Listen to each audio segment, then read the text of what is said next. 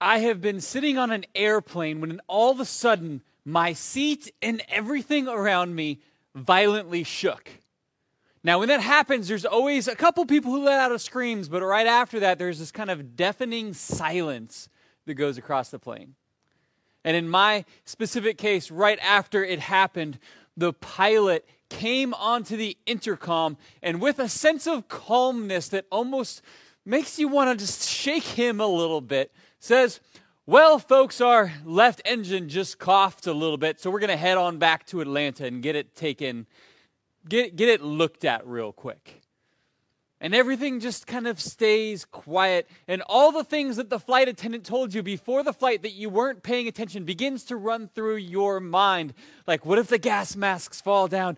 I put it on myself first, then I put it on the kids, which is kind of a funny concept within itself, because when we think about a moment of panic, when it's like, we need air to breathe, and my children are sitting next to me, there's a sense within each parent that says, I should take care of them first and then worry about me. I mean, it just seems very Christian. It seems very biblical, put others above yourself. But when it comes to breathing, the airlines tell you, if you don't take care of yourself first, you won't be of any help to the people around you.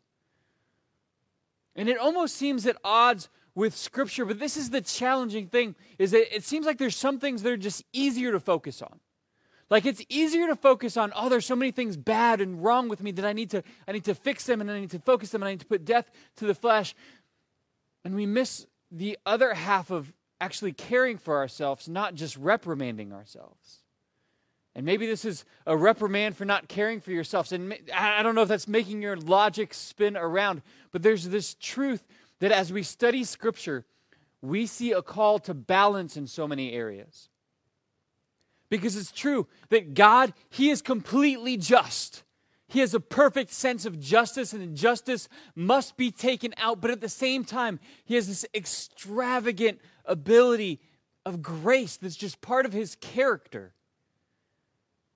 And we've known so many people that they only lean towards justice, they only lean towards truth, and they almost seem to forget about God's gracious character. And some people who they're just so consumed by grace that they right and wrong just disappear from their life. And there's a need for balance. You have to understand both sides. And I feel and I sense this call to give God every area of my life. To look at every piece and say, God, is this completely yours? And I understand that there's sinful parts of me that God is working out. And I can chase those things and run after them so much that I exhaust myself in a way, that I beat myself up in a way that I can actually drive my life to become something that is not what Scripture describes. I can be so judgmental of myself that I immobilize myself from being who God wants me to be. Maybe you felt the same way. And today's message, I want to tell you that it's almost like there's this heresy alarm that starts to go off, because today's message is about being kind towards yourself. And I think that concept is so foreign to so many Christians that there's something that bristles up in us that says, I'm not supposed to care about myself at all. But when we say that out loud, we understand, I believe we understand how unscriptural it is. That we do have to care for this body, that we do have to care for this life, that we have to live with carefulness. And I think that we've been so focused on the needs of other people that we've often missed things that we need to do for ourselves. I mean, do you remember that God actually says, one whole day a week I want you to rest? He says, be still and know that I am God. Just sit in the quiet of who I am. And I want to bring us to this balance point. And if you have an argumentative mind, you'd be like, well, people could abuse this. Yes, I'm not talking about abusing and trampling upon the grace of God. I'm talking about a reality. And forgive my pragmatism. Forgive the fact that I'm a man and I want to fix everything. But one of the problems that we need to fix is that we've been running ourselves so ragged. We've been so hard on ourselves. We're not able to run the race that God wants us to race. We're not able to be the person that God has called us to be because of the weight and judgment that we have placed onto our own shoulders when God looks at you and says, you're my dearly loved child who's been set free from all of those things, who've been called to make a difference in this city and has been called to live their life in a balance that includes rest, that includes working hard for the kingdom.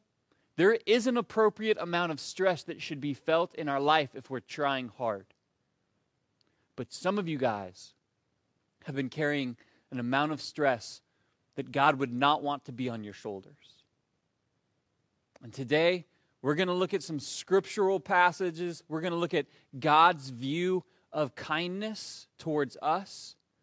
And we're going to bring our mind, we're going to bring our actions and our week's schedule in line with what God thinks. So if you have your Bible, open with me to the book of Ephesians. We're going to be looking into chapter 1, verses 6 through 8. And we'll put this up on the screen. And it says, "So we praise God for the glorious grace he has poured out on us who belong to his dear Son. He is so rich in kindness and grace that he purchased our freedom with the blood of his Son and forgave our sins. He has showered his kindness on us along with all wisdom and understanding." God is rich in kindness. And there's so many more talked about virtues in Scripture. It just seems like they have more popularity to talk about bravery and courage, holiness, love even, because it relates to how other people should be treated, the power of God, the authority of God. But we miss the importance of just the simple, mundane kindness. I mean, God's kindness is best displayed in this, that while we were still enemies, Christ died for our sins. I want to remind you, God, his character, who he is, he doesn't give us what we have earned or what we have deserved, because that would be wrath. He has given us mercy and grace. His kindness, it is poured out. It is abundant. And so, how does that pour into the way that his church acts? Kindness, just the simple quality of kindness. If our Heavenly Father is rich in kindness, does it feel like the church is impoverished in kindness? That if his characteristics are supposed to flow through his people, then where is kindness gone? I want to tell you, I understand, I get it, that there are people that are driving down Del Prado and they're in the far left lane and they're going slower than everybody else, and they deserve to be yelled at. They deserve to be corrected. There are people in our life that they deserve to be embarrassed, and maybe we're the one to give it to them, but I hope the Spirit of God just wells up in your heart that when you're ready to pour out judgment, you can't help but just let the kindness that he has poured into your life flow into their life. That you understand, I have been the idiot. I have been the one who hurt other people. I have been the person who felt so stressed out and so busy by their schedule that they don't have time to put the grocery cart back into the place that it should go. I've been that person, all the things that annoy you. I hope that the Spirit of God whispers and says, you've been that person. And so when you could show wrath, give kindness instead. When you could show judgment, because your Heavenly Father has been so kind to you, he has been so rich in kindness, you can't help but be rich in kindness towards other people. And I think that that's easy enough. But when you look at yourself, that same kindness that you can give to someone else, are you able to give it to yourself? To say, you know what, those mistakes, they were real, and I don't want to make them again, but I'm going to stop holding myself accountable for them because I've given it to God. and I'm going to be free of that. All of the expectations. This might seem like something simple, but it's something that you should recognize.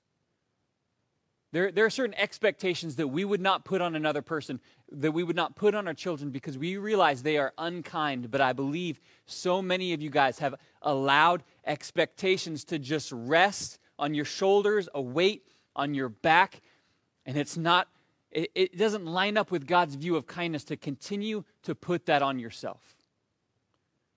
That in order to be who you need to be, you need to let go of those things. And the importance of being able to be kind, to be able to forgive yourself, to be able to allow yourself to carry the light burden that Christ has for you instead of the heavy one that you've carried for so many years. The importance of that can't be overstated because the way that you treat and think about yourself will bleed out into all of your other relationships. It'll affect the way that you treat your coworkers. It'll affect the way that you raise your children. It'll be on display that they will understand Mom or Dad is more happy when I check these boxes. That if I don't have all high A's, that if my room is not always clean, that if I don't make the basket, that if I don't run the fastest, that if I don't look the best, if I don't have these boxes checked, then I don't get Mom or Dad's full love. And why does the mom or dad do that to their child? Because it's what they've been doing to themselves. And so I can't overstate the importance of getting this right, of getting your view of yourself and your expectation of yourself right. And that expectation, it's not just to be made up. It's to be looked at and said, what does Scripture say about who I am supposed to be and how I'm supposed to be? I mean, one of the biggest answers to how we're supposed to operate is found in the Gospel of Mark, chapter 12, verse 30. And Jesus is speaking here, and we'll put this up on the screen. And he says, you must love the Lord your God with all your heart, with all your soul, with all your mind, with all your strength. Okay, most important command. Jesus is laying it out here. When you love God with all your heart, all your soul, all your mind, all your strength, it's saying I bring each of those areas into agreement with the way that God says they should be. You know, starting with love for God, that He's first in my heart. And so when He's first in my heart, my pride, my ego, my expectations, they all get moved aside. The emotional draw that I feel to fulfill those things are put to the side to honor God, that He's going to be first in that place. That my soul and my emotions and my inmost being, I'm going to put God first in this place. In my mind, the way that I think about things, the things that I think about, I'm going to put Him first.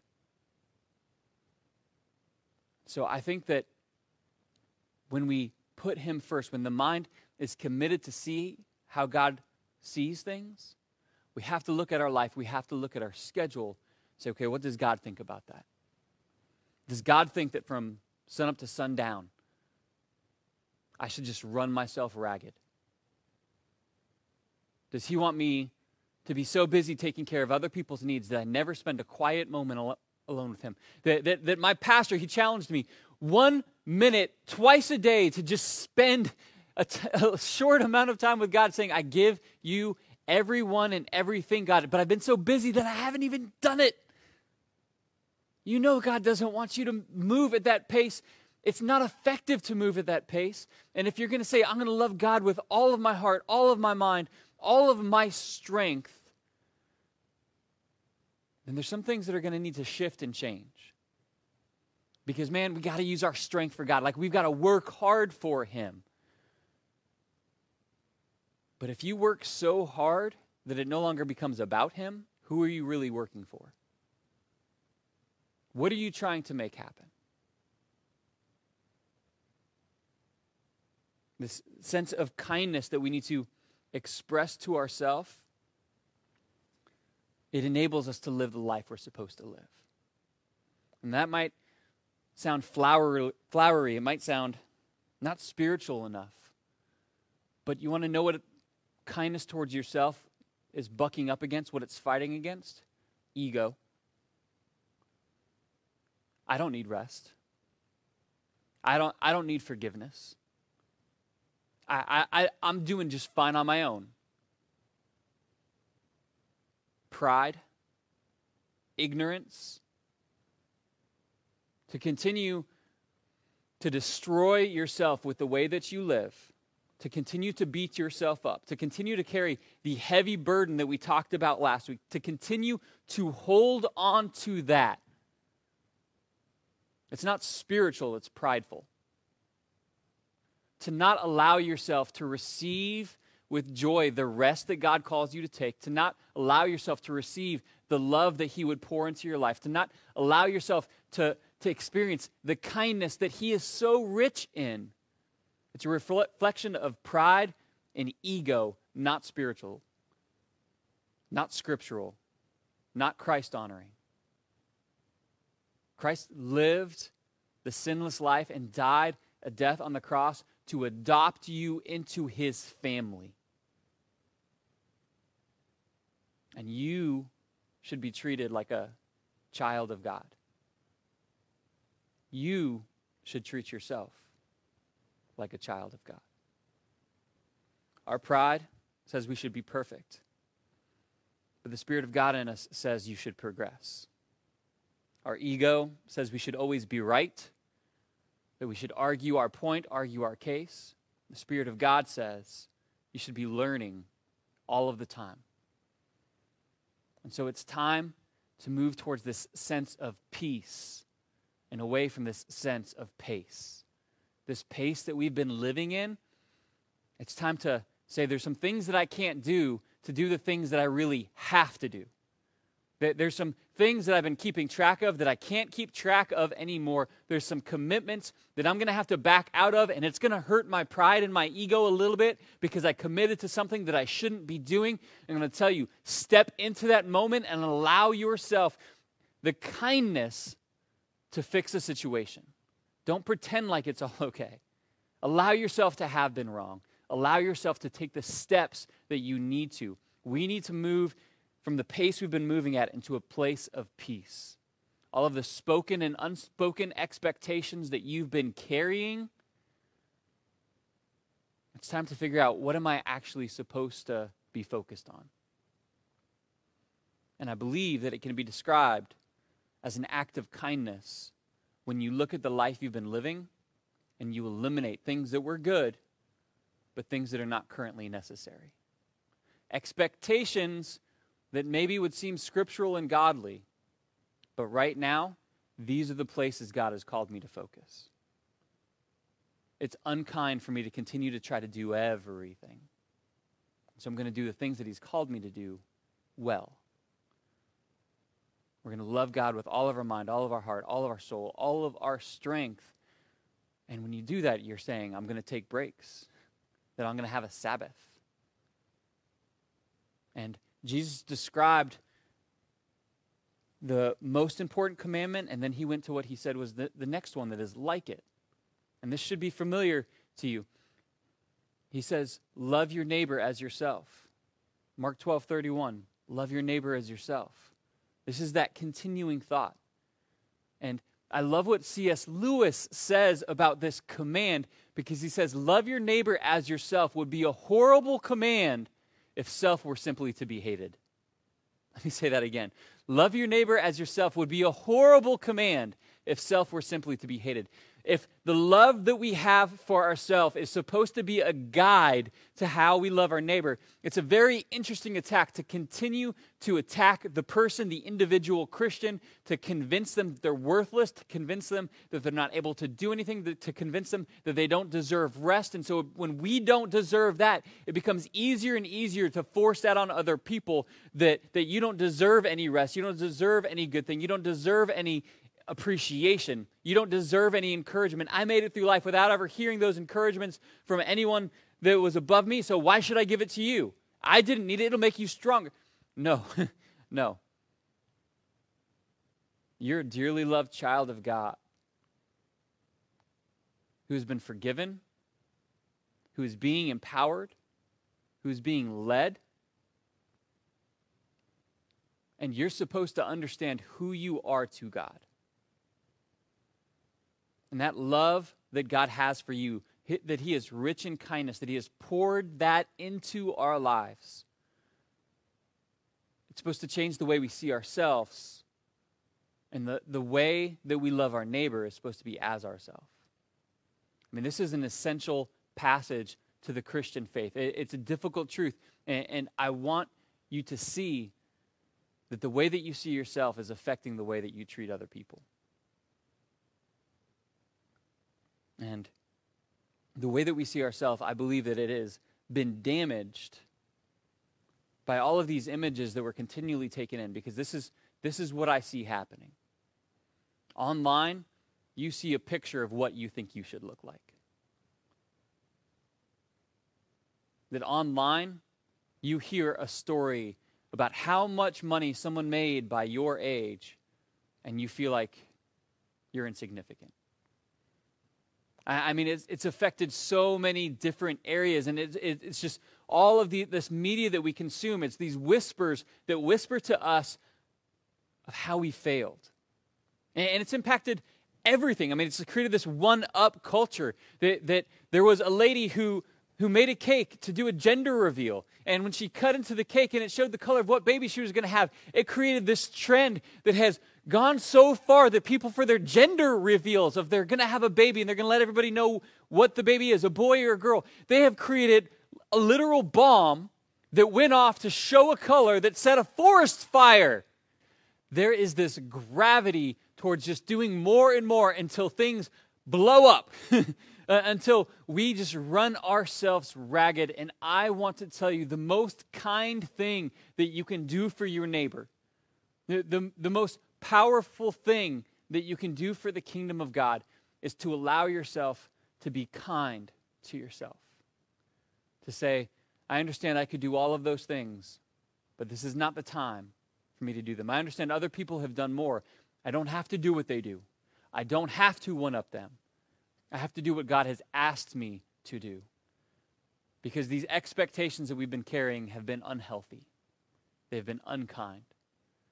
You know, just in this last week, it's been a weird week for me. We had a number of people in our church who, from different family events and things around the city, they contracted COVID and they tested positive, and so we're trying to provide care for them. We're trying to make sure that there's no transmissions that occurred here at the church. We're trying to make sure that everything is as clean as it possibly could be. We're trying to make sure that the year-end stuff and the year-beginning stuff is going the way that it should be. It's a busy week here. It's a stressful week here, and I'm understanding I have to record a service and I need to get it done by this day, and I'm sitting here, I'm writing this message, and I'm like, Paul, you got to write this message faster about being kind to yourself, encouraging to other people.